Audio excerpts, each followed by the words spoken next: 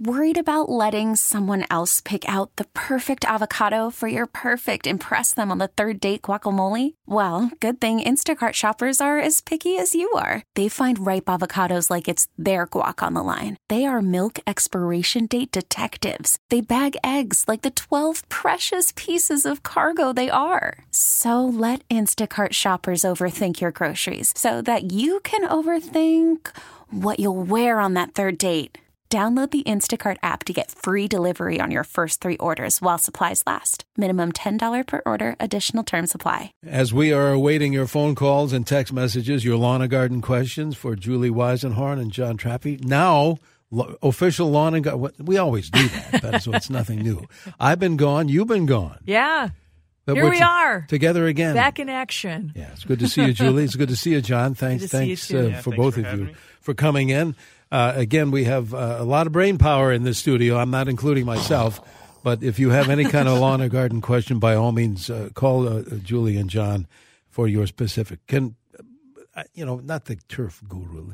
John is a turf expert. Can we give him a little more dignity? Yes, he is. Yeah. We'll come up with some nickname for him. Very good. We'll do that. And Julie Weisenhorn, they're both from the University of Minnesota Extension and helping you out like they do quite often. We really appreciate that, and I know you do as well. So if you have a lawn or garden question, send it in by text or the phone. Same number for both, 651-989-9226.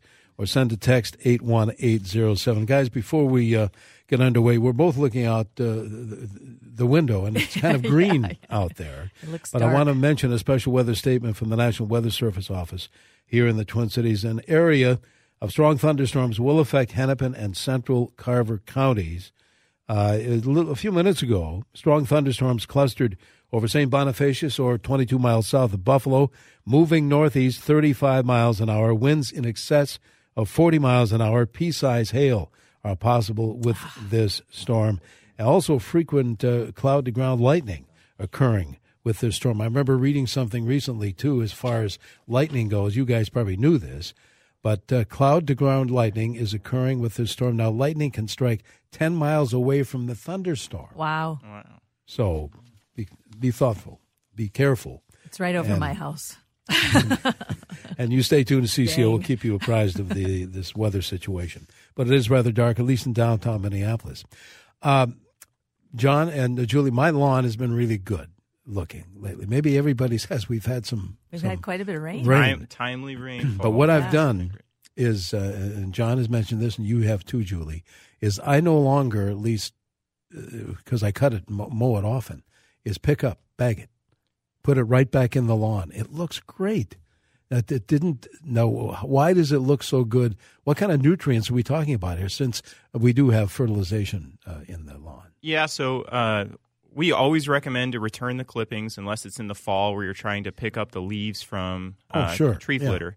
But generally speaking, you want to always return the clippings or mulch them in, because as you do that throughout the year, that would equal the equivalent of about one fertilization event of the year. So about half or 1/3 of the amount of nitrogen that the plants need, you're returning back to the lawn. So, and that's a continuous source of nutrients for the grass and soil organisms. Plus, you're saving money.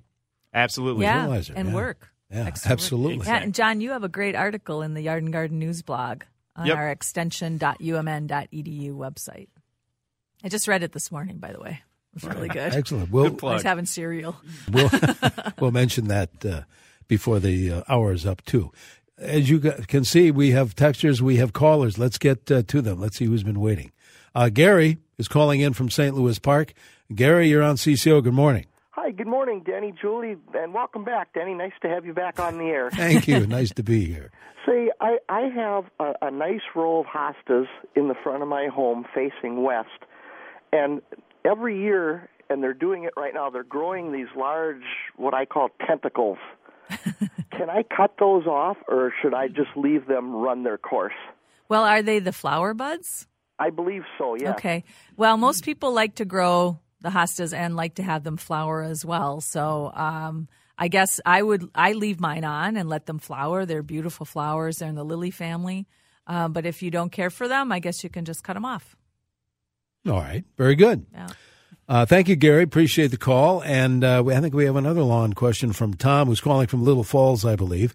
Tom, good morning. Good morning to you, too. I got a question on the lawn. I got those dead spots coming up. Spots. Is it too late to do anything with them now? Dead spots are. You don't by any chance happen to have a dog, do you? No, it's like those supposed to be from moths or grubs. Yeah, it could potentially be from grubs, but normally that's more of like a diffuse pattern throughout the lawn. It's not normally just very concentrated spots. That actually sounds more like a certain disease. Could be like a summer patch. But regardless, I would just wait until the fall. See, maybe it's going to recover once the temperatures start cooling down. And then just wait until the fall. If it did die, you can just overseed in that area, scratch it up, make sure the seed gets down to the soil, and those should be able to recover just fine. There's nothing to that those white moths in the grass. Oh, moss. Well, typically that's going to be from really heavy shade environments, so a lot of shade. But there are some things you can do about that. But generally speaking, just thinning out the trees. Or there are some chemical options available, but generally speaking, we recommend just to try to reduce the shade first. Julie and John in studio answering your questions this morning on our Smart Garden Show. We'll get to some text messages, but Todd is calling in from Ramsey. Todd, what's your question, please? Good morning. Two quick questions. First, I'm getting that it's been a bumper crop for tomatoes so far, at least where they're showing on the vines. But I'm getting the die-off at the very bottom, the leaves turning brown and brittle. Is that what can I do? Am I doing something wrong? And the second quick question, I also had a beautiful showing of false indigo plants this year.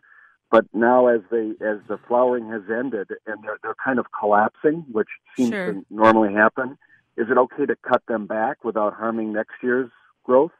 So that's the Baptisia or the false indigo. It has a tendency to do that when the soil is very a little bit richer than it might be, and we've had so much rain that plant is just it kind of tends to flop. And the best thing to do is actually to tie it up. You don't want to really cut it down because those leaves that are on there right now and the stems are actually photosynthesizing. They're creating energy for next year's flowering. And so what I would recommend is get a couple of stakes, put a few around it, and then just put up some twine just to tie those up, kind of group it together and just leave it up like that. And then in the fall, you want to cut those down, maybe down to about, it could be as low as 5 inches, 6 inches, because those stems are used or could be used by stem nesting bees also because they're hollow. So you want to leave those up for our overwintering. Okay. Texter says, I have clover. Oh, he has questions about tomatoes, too. I'm sorry. Oh. He had a question about the tomatoes. So, yeah, now we're starting to see at the base of tomatoes, you might start to see some yellowing, some spotting of leaves. And we have a couple of different diseases that happen. Some pathogens are in the soil. And some of the tomatoes are susceptible to those, and you'll see those. It might be a septoria leaf spot. Could be also some kind of a blight, either early or late blight. And so what you want to do is you can remove those leaves right now, but also be careful that you're watering your tomatoes at the base of the plant and not overhead watering. Once you do see that yellowing and that spotting, there's nothing you can really do about it. You can't spray anything. All you can do is remove those leaves when they drop. And then you'll want to rotate your crops next year. So you'll want to grow those tomatoes in a different part of the garden where you haven't been growing any of the nightshade family. Or you want to, if you're growing them in containers right now, then you'll want to really wash your containers with a 10% bleach solution, bleach and water, and make sure that you get a nice clean container. And change the soil. All right. I tell you, there's some text. We can combine a couple of texts here. I have clover and creeping Charlie getting into the lawn. Can I do a weed and feed now? That's one question. What do you think, John? Okay, I would generally always avoid weed and feed products unless they're really dispersed, and generally they don't work that well anyways. So I would consider a spot application if for the creeping Charlie and the clover. Triclopyr is the name of the active ingredient of a herbicide. It's Triclopyr. Triclopyr is really the only active ingredient that would work on the creeping Charlie. And then that would also work on the clover if you wanted to try to control that as well. How many times per year, texter says, should I fertilize my yard, and what do you recommend for each time?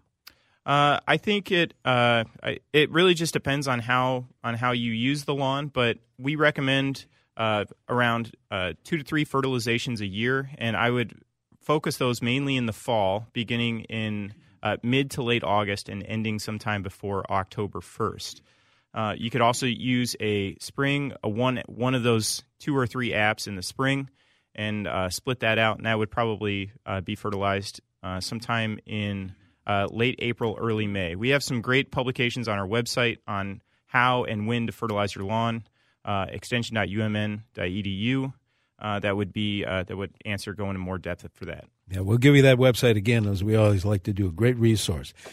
Folks on the line, stay there. We're going to take a quick break. We have more show to come here on our Smart Garden Show. Julie and John will be helping you out the rest of the way. And good morning. Welcome back to our Smart Garden Show. If you have any kind of a lawn or garden question, call it in or text it in, 651-989-9226. Same number for the text messages as well. Okay, John and Julie, we have callers. Let's see if we can't. Some folks have been waiting quite a while. Let's talk to Cheryl, who's calling from Burnsville. Then we want to follow up on the tomato. Yes, question. and the moths. And the moths. Moths in the grass. Go ahead, Cheryl. Well, thank you so much for taking my call. Enjoy your show very, very much. Thank you very much. I wish it were on longer.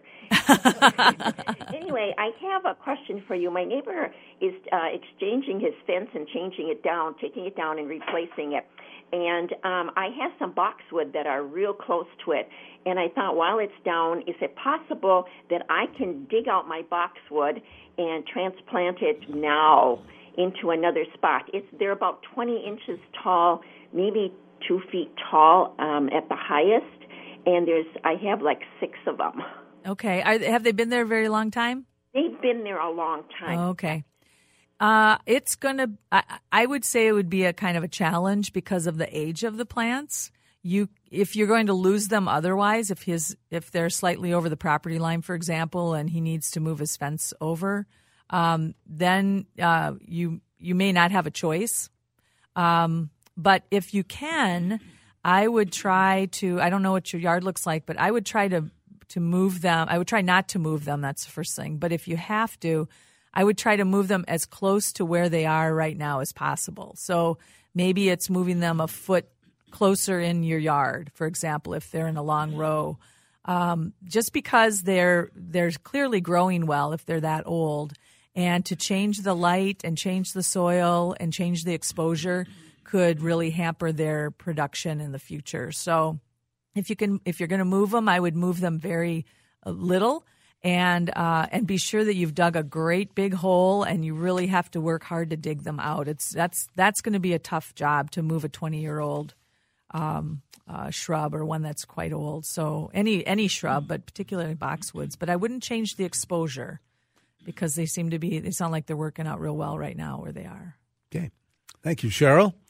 Catherine is calling in from Blaine this morning with a question. Catherine, you're on CCO. Good morning. Hey, good morning. Morning. Thanks for taking my call. I'm so happy that you guys are online or on the radio so I can ask questions. One thing that I would like to ask about is I have a baby blue spruce, and this spring it had like pine cones on it, and now it looks like those pine cones were either bitten off or did they fall off? I don't know. It looked like they were taken off some way or the other. And I'm just wondering, is there some kind of fertilizer I should be using for that little guy, or isn't there? Oh, probably not. They might have been, might be an animal that knocked them off or broke them off or something. I wouldn't worry too much about it. If the rest of the plant is healthy, there are fertilizers for conifers, for evergreens, and they would benefit probably from being fertilized once a season or so. So you might want to try that. I would fertilize them now or pretty close into August. You don't want to prompt much new growth. Actually, I'm going to take that back. I would wait and fertilize them in the spring just because you don't want to prompt new growth as we go into fall and the weather starts to change. If we do that, sometimes we risk the chance of losing that new growth to colds. I think if it's looking healthy otherwise, I wouldn't worry about it. Next spring, maybe give it a dose of some evergreen-specific fertilizer.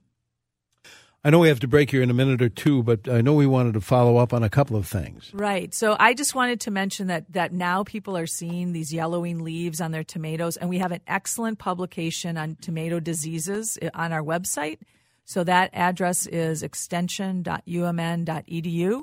And if you go to plant diseases, you can find information on tomatoes, insects and diseases of tomatoes. And so if you're seeing things and we don't get your question answered, or you find it later in the week, you can go ahead and look at that. There's great pictures there. It explains all about blight and leaf spot diseases. And I think we may have misunderstood an earlier caller. We thought the gentleman was talking about moss, but we think it was white moths, critters. Animals. Correct. Insects. So those are fairly typical in lawns this time of year.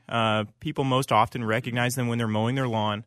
For the most part, the adults are completely harmless, the adults being the moths that are flying up as you're mowing. But the larvae for those are caterpillars, are fall armyworms, or sod webworms. And typically those are the worms themselves, and the caterpillars in that stage can cause damage to turf, but they're normally not a problem in home lawns. And the adults themselves, they don't cause any problem. You don't really have to worry about them. And they'll just basically complete their life cycle and be done. Good. I'm glad you guys followed up on that. Appreciate it. We have another half hour of the show to go, so don't go away. Call in or text in your question, your lawn and garden question. The same number, 651-989-9226. And good morning. Welcome back to our Smart Garden Show here on News Talk 830 WCCO. Julie Weisenhorn and John Trappe in studio from the U of M. And we're going to mention that website coming up in just a moment or two. It's a great resource. It's great reading on a rainy day, too, or a winter day, or things like that. I got to turn my mic on. Yeah. All right. We have so many texts and so many callers. Let's get to them. Shirley in Minnetonka is first up here on the phone, then we'll grab some texts. Good morning, Shirley. Good morning, and thank you. I have a question. The mix, the soilless mix that we buy our potted flowers in and hanging baskets, if there are no nutrients in that soil, I have a big pile of that soilless mix. What do I use it for? So soilless mix is usually used to start seeds. And I think you're referring, a lot of the mixtures that we see now is mostly peat. And when you transplant those plants, then of course you would transplant it into something that has a little bit more soil in it, so to speak. I think I understand what you're talking about. It's a very peaty mix that you see some transplants in right now. If you have a pile of it, you can put it in your compost bin, but you can also mix it with, say, another type of like a topsoil, a lighter topsoil. Some topsoil is pretty heavy and wet. Usually is sitting outside, but you can mix it in with that soilless mix, and you can use it for containers. And I would recommend using it for ornamentals, not for vegetables in containers, just because you're not really sure if that's, if it's had any pathogens that might transfer then to, say, a tomato or a pepper plant or something.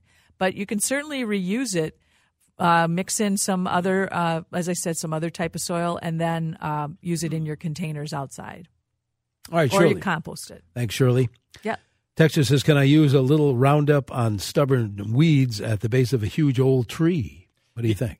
I think you probably could. So Roundup, meaning the herbicide for the active ingredient glyphosate, you could. I would just recommend make sure if is there any sucker growth or any type of leaves or any type of new growth at the base of the tree. I would try to prune those off first just to be safe. But spot treating weeds around the base of an old tree certainly can pretty be done safe. with that. All right. Here's a text that says, all of these recent storms have caused our hydrangeas to flop over. Are there ways to prevent this in the future? Should we be cutting those back further in the fall or spring so they're not as long? Not necessarily. We've had such a good year for hydrangeas. The flowers are huge and they're just beautiful. The best thing to do, actually, if you have them flopping over, is to put a big hoop around them in the spring when they're coming up, like a great big peony hoop, as big a one as you can find, depending on the size of the plant. and allow them to grow up through that, and that'll prevent them mechanically from actually flopping over. Again, the phone number and the text number are the same, 651-989-9226. Bunch of text messages as usual, guys, as usual. I read the flowers on hostas are toxic to dogs, so I cut off all of mine. My dogs like to eat them. I have not heard they're toxic, so I can't weigh in on that. But, if you're concerned about that with pets, certainly, go ahead and cut those off then. Another texter says, I have had a braided Honeycrisp Sweet 16 apple tree for 9 years. The tree bloomed for the first few years, has not bloomed again. Do I need to plant another apple tree to pollinate the braided tree? Well, you have two trees that are wound together, a Sweet 16 and a Honeycrisp. And so they should be cross-pollinating just because they should be blooming at the same time or roughly the same time and should cross-pollinate each other. It may be that it's just, braiding trees together. That's usually something we do with tropicals. I've never seen people do that with a apple tree before. And apple trees, both of these trees are fairly large trees. It may be that they do have years that the plants don't bloom as prolifically as the year before. They kind of alternate. That might be the case. It may be that they're not in a sunny spot. They're not getting enough sun. It could also be that they need some fertilizer. Maybe if it's in a container, you need to transplant it. So probably looking at kind of the conditions. If the trees are healthy otherwise, then it could be one of these other reasons. All right. Tex says, I have bugs on my potato plants. What do you recommend to use to get rid of them? It depends what the bug is. Oh, how do you find that out? You can go to the website and you can go to our potato page, or you can also go to What Insect Is This? And try to find the insect there. And it's probably a potato beetle or something like that. And then it will give you information on managing those pests. So you even have a potato page? Yes, we do. Actually, we do. But I think you're going to need to go to the insects page to identify the insect on the potatoes. Very good. Or what's wrong with my plant. And that site is? extension.umn.edu. Excellent. Hi, it says, texter, I have a cucumber plant in a pot with many blossoms but no fruit. The plant looks healthy. Why aren't there any cucumbers? Well, plants are a little bit behind this year. If you look at the base of the flowers, there are male and female flowers. And if you look at the base of the flowers, you'll see some of them swelling, and those would be the female. That's where the fruit would be developing. So I just was looking at these yesterday with some residential gardeners that I work with over at Lake Minnetonka Shores. And we were looking at cucumber plants, and you can see at the base of the flower the small cucumbers starting to develop. So maybe you just haven't seen that. So look a little bit closer. Pollination is most important when it comes to a lot of these plants, and increasing that means planting flowers for bees and avoiding any kind of pesticide use.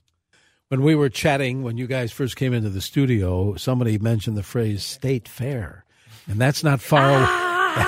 That's not far That's away. The second time I screamed today. And we'll be there, of course. Yes. But I wanted to ask you guys, John, specifically as far as a turf question. We're getting into the season, of seeding, good time for lawn if you need some seeding. And what about aeration? Yeah, both of those are great things to bring up. So August 15th is typically the window for the Twin Cities area, actually much of Minnesota.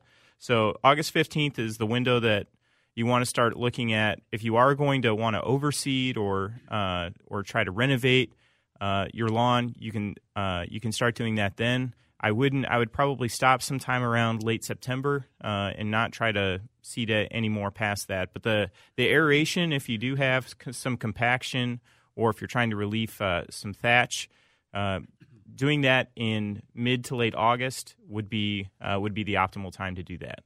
For once in a while, you see folks who are seeding their lawn. They're walking through and they're just throwing the seed on the lawn. What's the best method? Julie's told us about this many times. But, John, what's the best method for making sure there's some germination there? Okay, so I actually did this in my lawn this past spring, and I couldn't believe on how on how effective it actually was. But I just went out right before. Yes, as somebody who seeded even you lots of acres of turf, I was actually surprised. I did actually seed by hand, but I would not recommend doing that. It's just because I didn't have a spreader at hand or on hand. But what I would do is you can use a drop spreader, which is the best way for actually dropping the seed into the area that you're trying to do that. But you can do that in if you do it by hand or if you do it with a drop spreader or a rotary spreader, make sure that you go in multiple directions, and you typically use about half of a rate each direction. But try to time that right before a heavy rainstorm like the one we're getting today. What you want is the rain to push the seed down into the soil for great seed-to-soil contact. That's going to really help with germination. Okay, very good. Let's go back to the phones. Brett, I believe, is calling from Elk River this morning. Brett, you're on CCO. Good morning. I've got a 14-year-old Japanese tree lilac that's about 5-6 inches at the base, but the top half of the tree did not leaf or germinate or do anything. Most of the small twigs snap right off.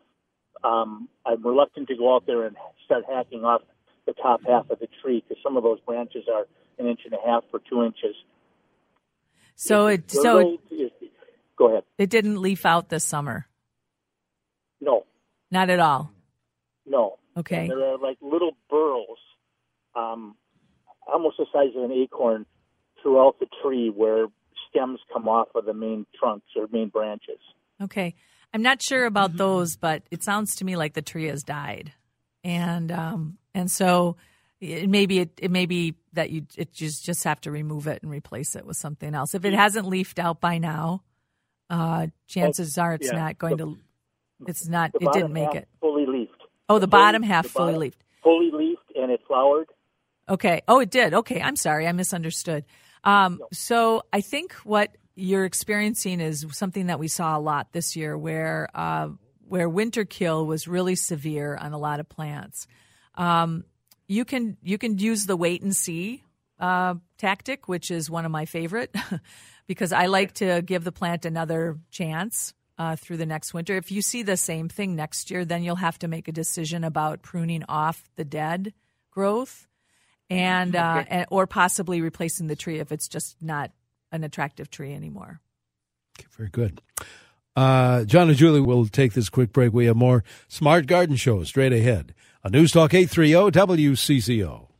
And welcome back to our Smart Garden Show. Before we get back to John and Julie and your questions, I want to mention this from the National Weather Service. An area of strong thunderstorms are going to be affecting south-central Chisago, Anoka, southeastern Isanti, Washington, Ramsey, northwestern St. Croix, and south-central Polk counties. Strong thunderstorms at the time, a few minutes ago, clustered over Columbia Heights, moving northeast at 40 miles an hour. Locations to be aware of: St. Paul, Cambridge, Brooklyn Park, Woodbury, Coon Rapids, Blaine, Maplewood, Cottage Grove, Inver Grove Heights, Roseville, Andover, and Oakdale.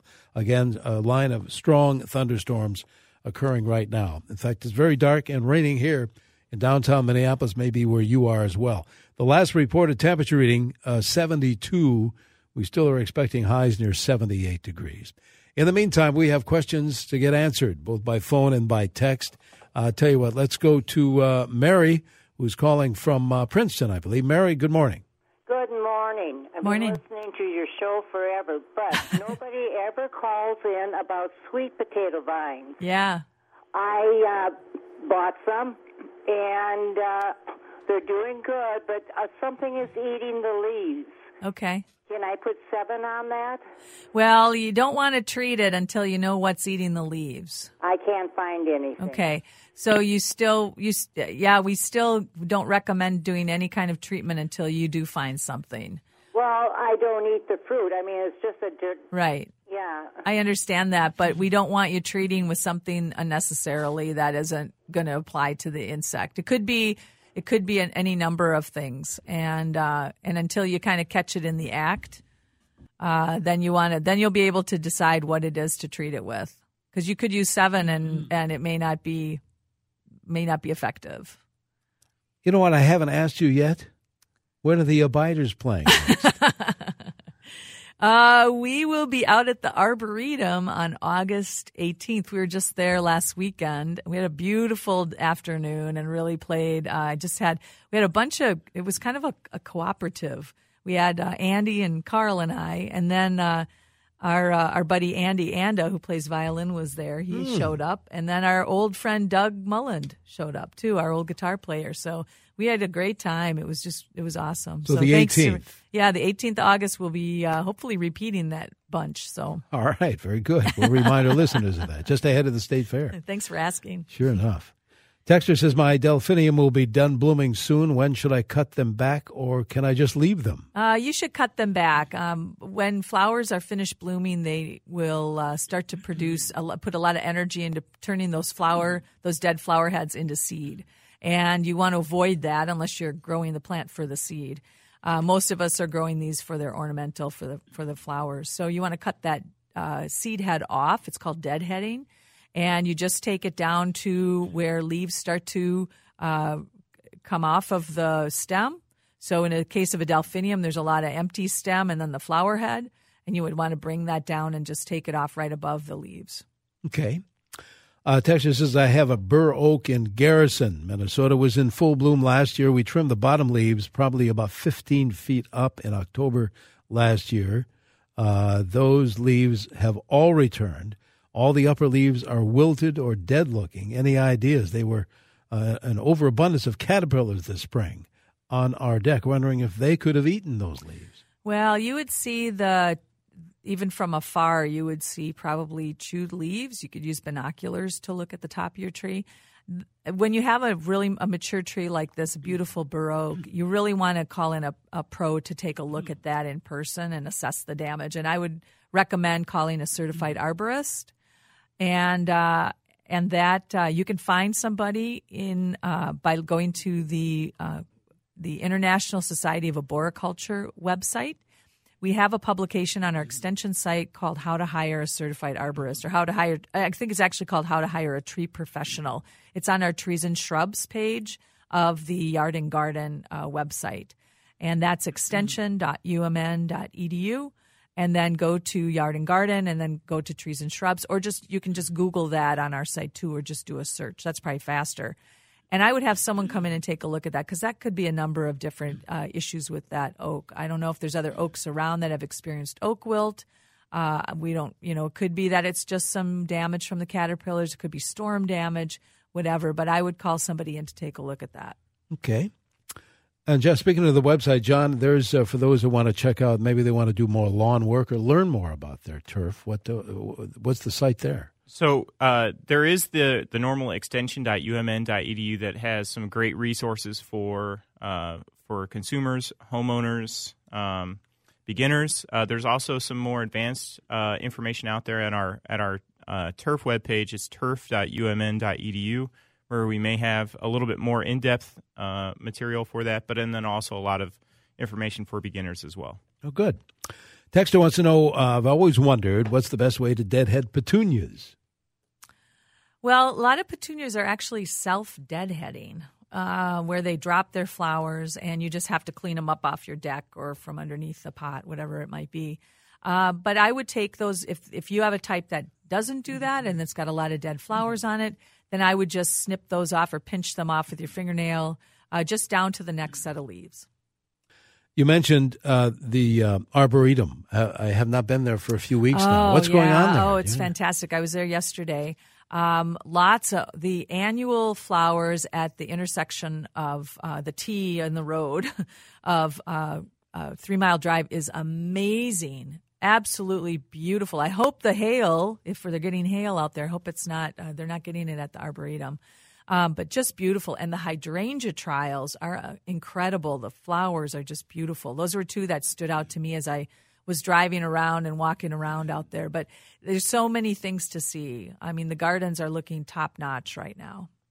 So head out there. And for those folks that have never been there, well, give us a quick direction. So you would want to go west on Highway 5, out just past the intersection of Highway 5 and 41, County Road 41. It's out just north of Chaska. It's technically in Chaska, but just west of Chanhassen. And you'll see that big You'll see the big signs. And then it's you can always just Google a little it too. west from there. Mm-hmm. And John, if I want to do some more work on my yard this time of year, what's the best thing to do?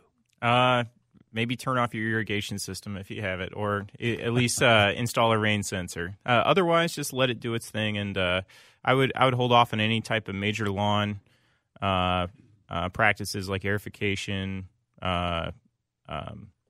weed control applications, or fertilizer. I would hold off on all of those until after we get through this major heat stress, August 15th or so. And another good advice that you guys give that I follow, it's short. I leave it long. That's one of the best things to do. The taller, the better. Makes really a big difference. Good to see you both. Good to see you too. All right. Thank you. State Fair around the corner. Well, we'll talk about that I know. in a couple of weeks. I love the fair. What am I saying? And we'll be back next week with more of Lawn and Garden Talk. This episode is brought to you by Progressive Insurance. Whether you love true crime or comedy, celebrity interviews or news, you call the shots on what's in your podcast queue. And guess what? Now you can call them on your auto insurance too with the Name Your Price tool from Progressive.